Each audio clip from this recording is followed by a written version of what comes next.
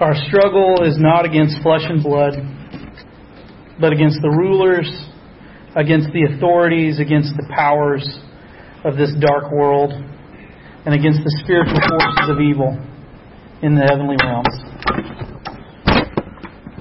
Back in 2006, when Julie and I moved back to Dallas-Fort Worth to start our journey toward church planting, could you black out the screen, Sarah?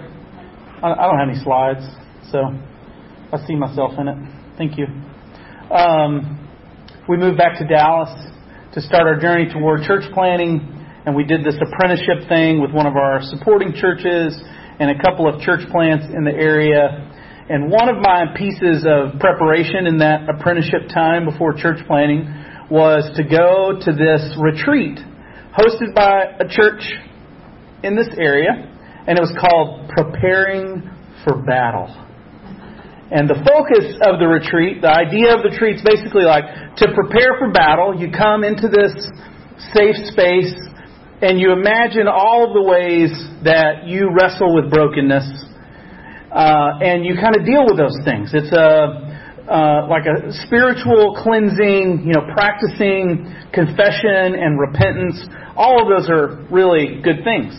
But it was like immersed in this framework of spiritual warfare, which was all well and good, except for the parts where like the main presenter would start to talk about, like, hey, if you struggle with depression, that means not only do you have depression in yourself, but there's a spirit of depression that's like over you, that's oppressing you. Or if you have anxiety, it's not just the anxiety you have in yourself, there's a spirit of anxiety that is like oppressing you and over you. On down the list. And they talked about the occult. They talked about unforgiveness. Any area that you find yourself struggling, there's like this attending demon that's oppressing you to make you feel and experience the things you're feeling. And I remember feeling kind of weirded out by that. Honestly, like a little paranoid and afraid. Like, really? Like, my brokenness was hard enough, and now you're telling me there's a demon up there somewhere, like specially assigned to my area of brokenness to like keep me under. So there's paranoia and fear. And as I started to think about it too, there's at least the possibility of a little bit of blame shifting that can happen if there's such a strong role for these demonic spirits who are kind of oppressing me. Namely, it's the devil made me do it kind of thing. Oh, well, I mean, I've got an evil spirit, that's on my back. I'm doing the best I can. Give me a break, So it removes some responsibility possibly or culpability. I don't know. I didn't grow up with spiritual warfare kind of stuff. And so, it was weird for me. I've always struggled, not because I don't believe that there are not spiritual forces at work. I mean, if you believe in God and the Holy Spirit, it's not a leap to say, well, there are opposing spirits at work in the heavenly places too. It's not that. It's just, I've always struggled to find a way to kind of talk about it and to live it that wasn't like weird or creepy or controlling or fear-based or blame shifting, right? That's some of my baggage, I guess, that I bring to this conversation about spiritual warfare in the text that we're talking about today. Maybe you have a different experience. I would like to hear about it. What are your experiences or your perceptions of this idea or concept of spiritual warfare? I'll just be honest with you. I was caught up in the maze in the whole Frank Peretti. Yes. Present darkness. And honestly, as you look at that, I remember I was without much brains. I was on this board of a drug rehab center in Little Rock, Arkansas. And I go once a week and visit with the guys in the house and have coffee with them and that kind of stuff. And this one guy I hadn't seen in a long time, and he said, hey, he's back. And I said, hey, where you been? He says, I got out of here. And he said, got caught up with the church. I said, oh, really? He said, yeah. I said, they convinced me I was possessed by a demon. He said, we drug abusers, we love that. We love that talk. Because of my fault. I have no responsibility to do this. Hmm. And, that sort of thing, is Satan out there? Is this demonic force out there? I assume so. I think it may be more systems than just that, but it does. It removes me from any kind of responsibility. And it also, what's the word I'm looking for? It just removes me. And yet it also oppresses me at the same time. It's helpless in that kind of situation. And it's not the same kind of helpless thing. I need God's grace. It's a helplessness that makes me always, as you said, look over my shoulder and paranoia, rather than trusting that, you know what, it ain't about that. It's like the weaponry that Paul talks about. It's not that the Bible or the Word of God is some sort of sword. It's not. It says you prepare with the right kind of equipment. That's all he's saying. Yeah. And here you go preaching my sermon for me, Daryl.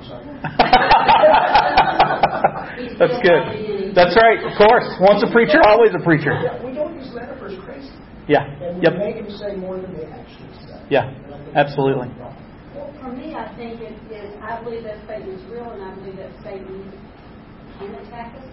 And especially, I think one time me and my friend were out, and I asked her, I said, do you know where you're weak? And she said, what do you mean? I said, I've really been thinking a lot about that. Is where can Satan attack me? Do I know where I'm weak? So that when I'm there, then I know that where it could be hostile. And so we discussed that and shared that with each other. And so, but along with that, I've always stood up in that scripture, and I don't know where it's found, that's greater is he that is in you than he that is in the flesh. It's a good one. I kind of stood there with that. Yeah. And so if God is greater than the one who's in the world, namely Satan or the powers of evil, we don't have to be afraid. Yeah, that's good. Anybody else? I mean, I think that being affluent, living in a culture where you can take medicine immediately for sicknesses, where you have access to health care, especially where you kind of like move past the spiritual realm, like kind of how America has, insulates you from the fact that it's still a very real thing in other places. And like Jesus, we just see him continually. He doesn't say there's no reason for you to be afraid, people. He says, I am more powerful than this thing you're afraid of. And so yeah, it's not necessarily that it, I don't think we should walk around being afraid of spirits floating over us and oppressing us. But even the way that Jesus approached it was not to say, well, that's not real. Get over it. He said, I am more powerful. And like that's the message that he has for people who are in spiritual oppression.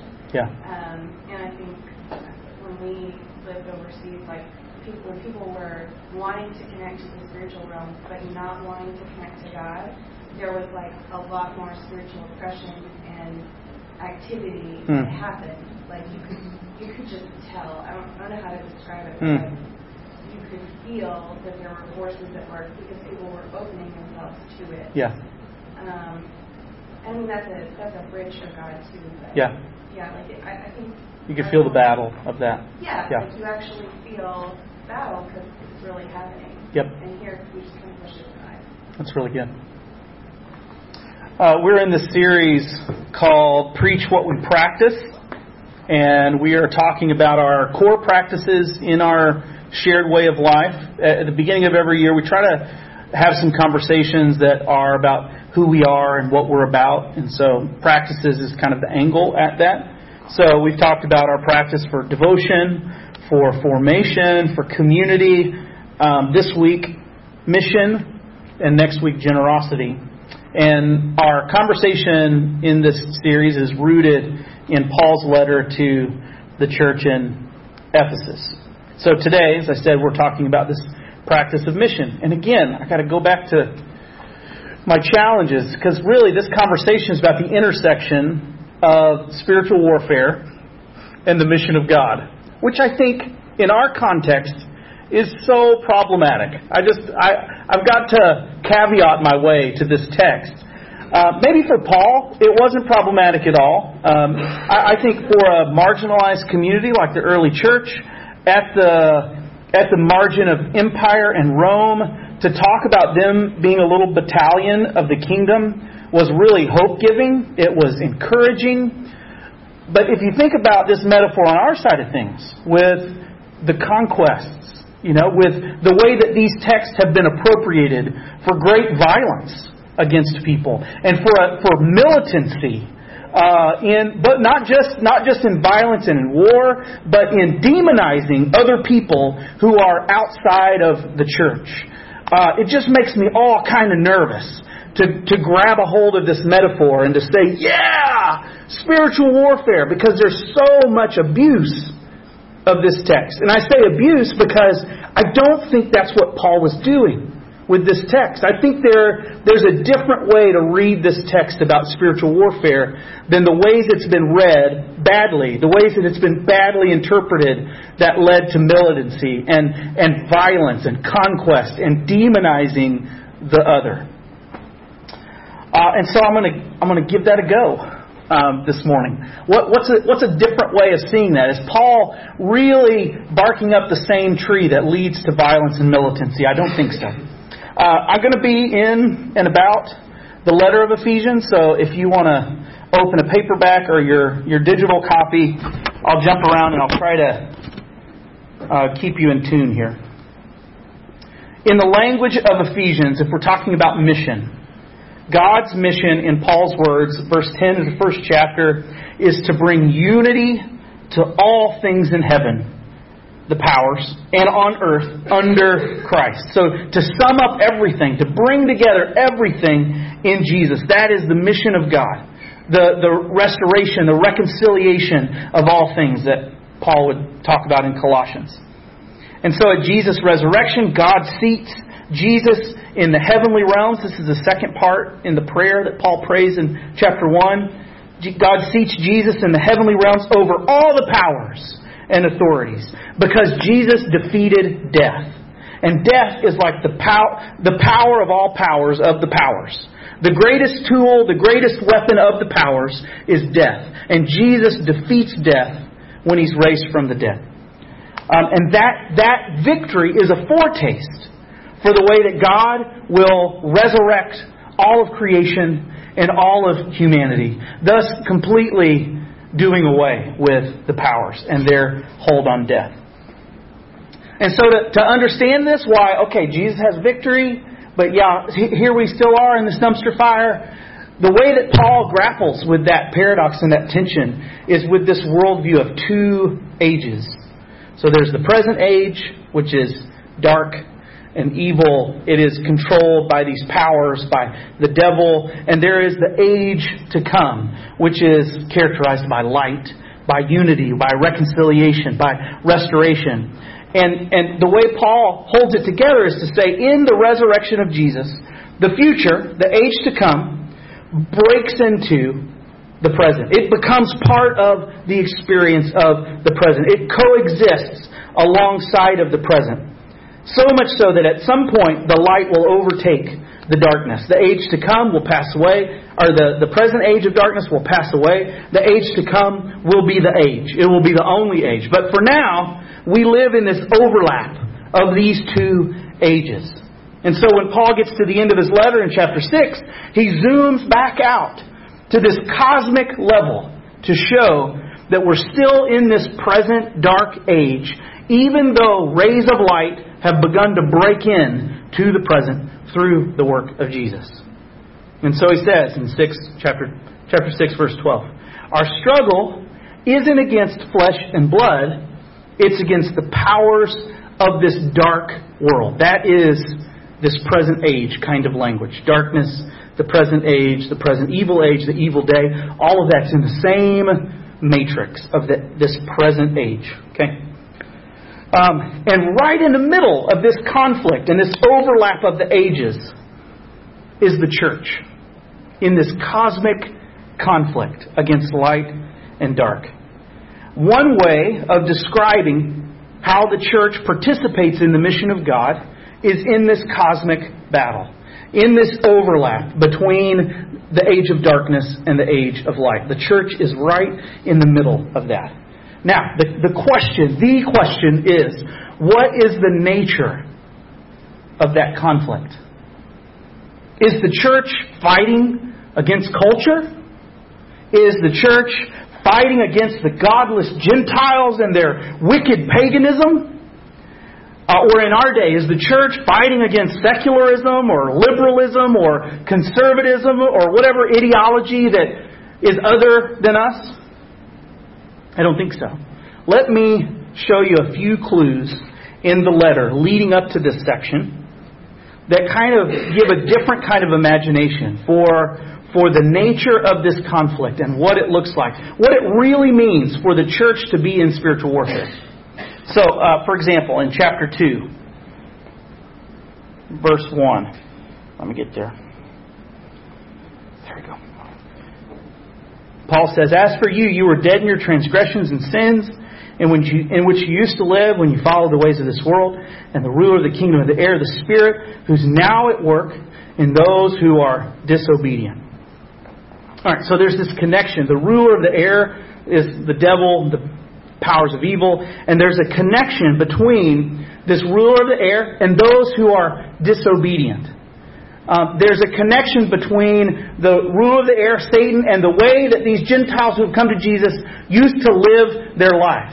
There's something about spiritual warfare here that connects to their way of life. Okay? Zoom ahead to chapter 4. And we get warfare language here.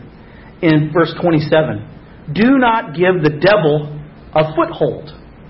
Or in another way of saying, don't give the devil a base of operations in the world, in your midst. Now, what is he talking about? You look all around that, in the verses that go before and the verses that come after, and he's talking about not sinning in your anger. He's talking about not stealing, not speaking unwholesomely or tearing each other down with your words or having fits of anger or being malicious, right? So this warfare, giving the devil a foothold, has something to do with their shared way of life, with the character of their interactions with each other. That's a very this-worldly kind of thing. Are you noticing that? Yeah? Okay, one more. Chapter 5.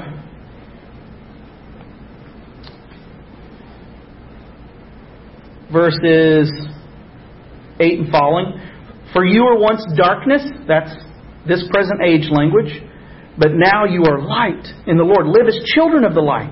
For the fruit of the light consists in all goodness, righteousness, and truth, and find out what pleases the Lord. Have nothing to do with the fruitless deeds of darkness, but rather expose them." Again, so we've got light and darkness, and this language, it connects very concretely to the way they're living their life, to their shared way of life. So, what's Paul saying with that? I think he's saying that their conflict against the powers isn't initially or primarily out there in the world. It's in here. Are y'all smelling what I'm stepping in? That it's not some boogeyman out in the world or in the culture or secularism or whatever. Spiritual warfare is right up in here. Don't give the devil a foothold up in here. It has to do with the way that we interact with each other. When we interact with each other in ways that are selfish or malicious or hurtful, we're losing to the devil. We are not standing our ground and resisting in spiritual warfare. It has to do with what's going on in here for Paul. Not first out there, but in here. This week, I get so many good articles for my sermon fodder from Sarah Walker's Facebook feed. And she posted this week an article about how the CEO of a very large church planting organization was fired from his job. His name is Steve, and part of the reason Steve got the job was because he was a really innovative, creative, missional pastor in Sheffield, England for a long time. They started this church there called the Crowded House. And the focus of that church was really to live life in deep community and connection and to really be the church 24/7. It was a high expectation, high discipleship kind of commitment and connection. And because, it wasn't a mega church. It was a little church with about 100 people. But because of their shared way of life together, people would come and kind of see what was going on. He did some writing. And there's this whole movement, even in the United States now. And even in this very city, I have some colleagues who are practitioners of gospel communities. In the same way we talk about missional communities. Well, the lingo is gospel communities. It comes from this guy, Steve. Well, so it was found out, he's fired because basically he's this massive bully. And there's all kinds of spiritual abuse and manipulation that's coming out within the staff of this church planting organization and within the community of Crowded House. This really well-known, amazing community. But these stories start to come out about the wake of collateral damage of people who were told to get out or who left because nobody could oppose Steve. One of the former co-workers of Steve said, Steve didn't do peers. In other words, Steve had to be in charge. Steve didn't have any co-workers or colleagues or people on his own level. He had to be the boss. And so much so that if somebody opposed him or even had questions about, now why are we doing it this way? Or, they would get gaslit. They would become the problem. And Steve would say, you have become a law unto yourself.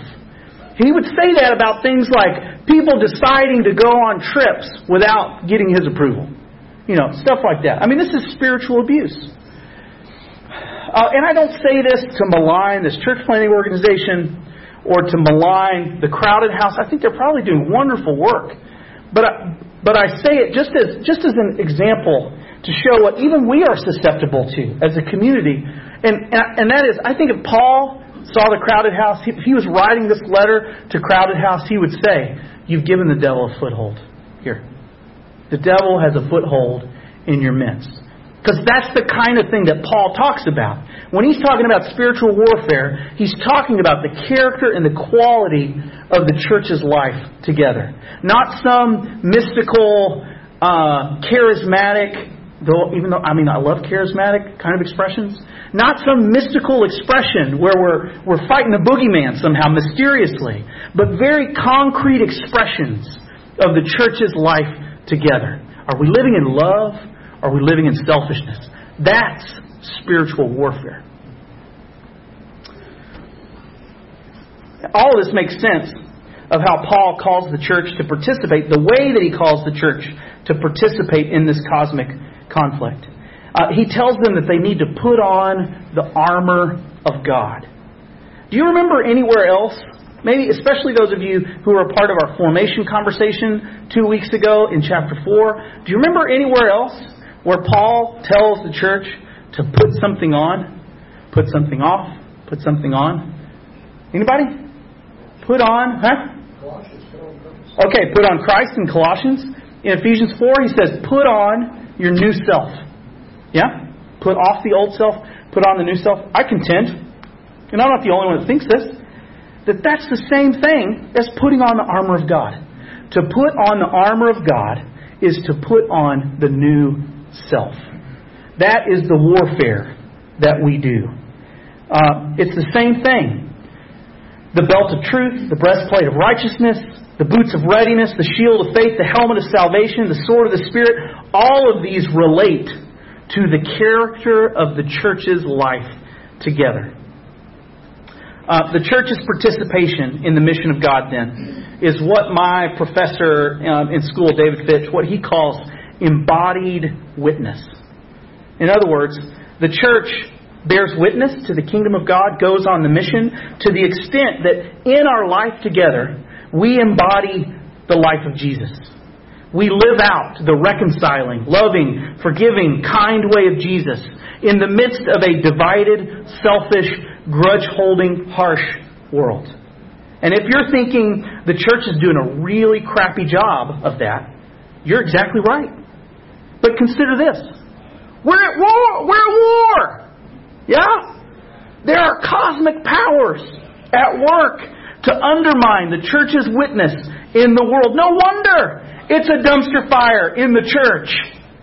Because the powers of evil have vested interest in denigrating the witness to the life of the kingdom and the life of Jesus. And they are gaining some footholds, unfortunately, in our day and age. They've been gaining footholds for a long time. But the role of the church in the mission is to stand, is to resist this way of life that's selfish and self-centered and evil and unkind, and to resist by living in righteousness and kindness and love toward each other. But it's not just for the church. We don't just have this witness in our community for ourselves, like to circle the wagons kind of thing. There are rescue missions to perform. There are people the church helps to bring out of darkness and into light. And there's language for that in these metaphors. The feet of readiness with the gospel of peace. That's unmistakably imagery for going into the darkness and sharing good news. And inviting anybody who will hear good news of the light out of the darkness and into the light. Or the sword of the Spirit. That's probably not talking about the Scriptures. That's probably talking about the Word of the Gospel.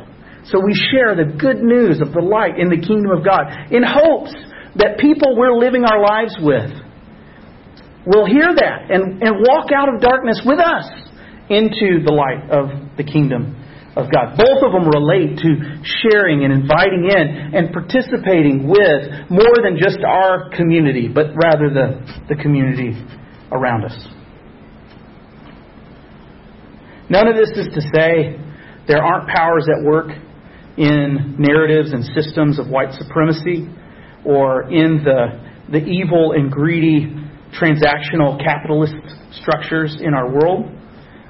There's certainly powers of evil at work in the structures and systems of our society.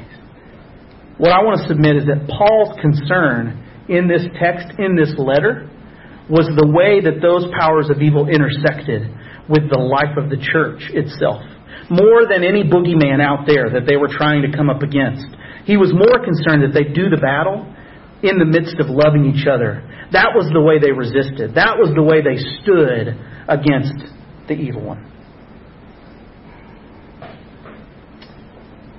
I want to tell you guys a really good story. I'm running out of time. Oh, what the heck.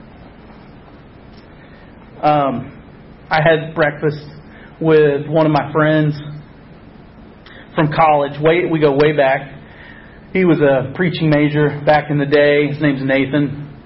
And he is in a suburb of Toronto, Ontario. It was a little church. He's been there for 16 years. And he shared some stories about how they are learning to share life with their neighbors and how they're seeing the kingdom of God break in through their relationships. His relationships with his neighbors, not knowing any of them, started, actually, I think the Lord might have helped a little bit, but he was leaving work one day and discovered that his truck had rolled down the hill in front of their church building and smashed into the fence of the condominiums that were right next to them. And so that was his entree to relationships with his neighbors, was going with the shoes of readiness to say, I am so sorry.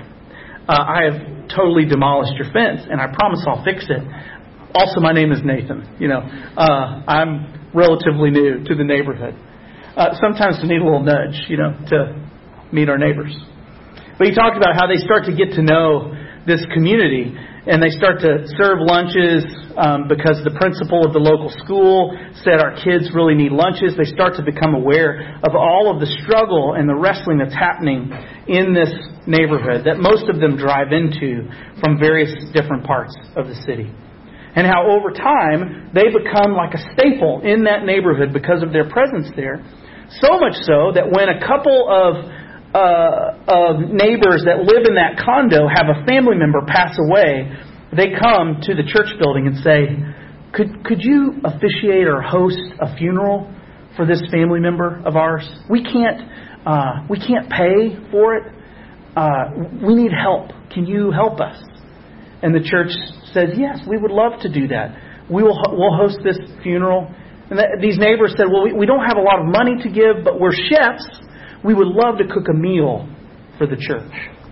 So after this funeral, they cook a meal for the church and for the neighborhood, and everybody comes and kind of shares a meal together, and it's around Canadian Thanksgiving. And they're having this amazing time together, and a bunch of the neighbors come to my friend and to the leaders of this church and say, this is so great. Could we do this every month? Could we have this meal more regularly? They're like, well, I guess, especially if our chef neighbors are going to cook every time, that would be amazing. And the chef neighbors volunteered and said, we'd be happy to. That would be our great delight to do that. So they have this regular kind of connection going on. One family that came to that monthly meal regularly was a single mama and her kids. She was the first to show up and the last to leave. And a few months into this shared meal, she came up to my friend and said, listen, you know that I'm an atheist, and don't tell anybody I'm asking you this, but I've got this friend who's really in trouble right now, and I just want to ask the church to pray. Nathan was like, I thought you said you didn't believe in any of this. I don't. Don't tell anybody. But please pray for my friend who's in trouble. And so they started coming alongside in prayer for the needs of this mom who was obviously finding some connection in life, in the life of this church. One of the people that attended that funeral was the neighborhood drug dealer named Gary. And my friend Nathan was very concerned because he came in totally drunk, carrying a semi-automatic weapon on his side, and sat down in the front row, kind of, spread out. And Nathan knows there's some undercover officers there for the funeral, and he says, "Are we okay?" And they're like, "Yeah, it's okay. Just let him be, and there shouldn't be a problem." Well, months later, Nathan gets a call from Gary. Gary says, "I'm coming to the church for a meeting." Nathan's like, "What do you say when the neighborhood drug dealer says I'm coming to the church building for a meeting?" I guess you take it, especially if he's still packing heat the way he was for that funeral. So he takes the meeting. Gary comes up to the church building, and Gary tells Nathan, "I got to get out. I don't want to be in this life anymore. I need help to get out of doing what I'm doing." And so that began the process of months and months of them walking together, talking about the way of Jesus, until one day Gary calls up to the church and says, "Nathan, I'm ready. I want to be baptized. I want to follow Jesus. And I want to get baptized in the church building. How many seats does the church building have?" And he's like, "Why?" He's like, "How many seats does the church building have? Like 200? I don't know." "Well, get some folding chairs because I'm bringing the whole neighborhood." And he wasn't kidding. He brought the whole neighborhood, and he told Nathan, he was like, "The reason I'm doing this is because I want everybody to see what I'm buying into. I've spent my life destroying this neighborhood, and now I'm going to spend the rest of my life rebuilding it." Wow. And sure enough, everybody comes out for this masterful event. But hearing these stories and hearing them in light of this text that I'm dwelling in, I couldn't help but to think, what a beautiful picture of this little church engaged in the mission of God, in the battle, being present with their neighbors, learning and having a humble posture, and the way that light was breaking into darkness. I think it's a beautiful example of what a church might look like if it lived into this text of standing firm in the Lord and in His mighty power. Paul's armor metaphor actually comes from Isaiah in the Hebrew Bible, where God's Messiah puts on this armor to bring salvation. One commentator actually made the observation that Jesus, the Messiah, gives His armor to the church in this text. Or to take it further, God gives the church God's self as the resource for the battle. So God lets the church clothe itself in God as they engage in this battle. Which is to say, We don't make ourselves strong. We're made strong by God. We don't do this in our own resources. We make ourselves available to God's resources. Which is why I think the call to prayer at the end of this section, where Paul says, as many times as he says anything about battling, pray. Pray. Did I mention pray? Also pray. I think that's why that's so important. Because it brings us to this place of dependence. And this language of prayer is very specifically about petition and asking God for help about specific things. Which I think it was why it was such a serendipity that we spent time praying, this morning in our worship time. I don't think it was planned, with knowledge of the message this morning. But all that to say is that prayer reminds us that it's God's mission, it's not ours. And more than that if it's true that God has broken the power of death and that it's just the beginning of the end when it comes to the light breaking in, for us to have that same strength ourselves in our life together is really good news. And so I'm taking hold of that. I invite all of you to take hold of that. And to stand together with the armor of God, with the strength of God in our shared life together, and to stand against the powers of evil in that way as a witness to the kingdom of God in our world. Let me pray. God, thank you. Thank you for your scriptures. Thank you for even the way they make me feel uncomfortable with my own baggage, this language of warfare and battle. God, would you help us to be faithful, to put on our new self, to put on the armor that you give us so that we can be people of character and love and generosity toward each other in our shared life together as a witness to this world of an alternative way. An alternative way where relationships are reconciled, where kindness and gentleness and care abound, and where polarization and demonizing and us versus them just doesn't exist, God. Many days we're so far from that. And we just ask you to help us, God. Would you give us your strength to be your people, to be a witness of your coming kingdom that has shown up already in the person of Jesus. And so we pray that. We ask you in Jesus' name. Amen.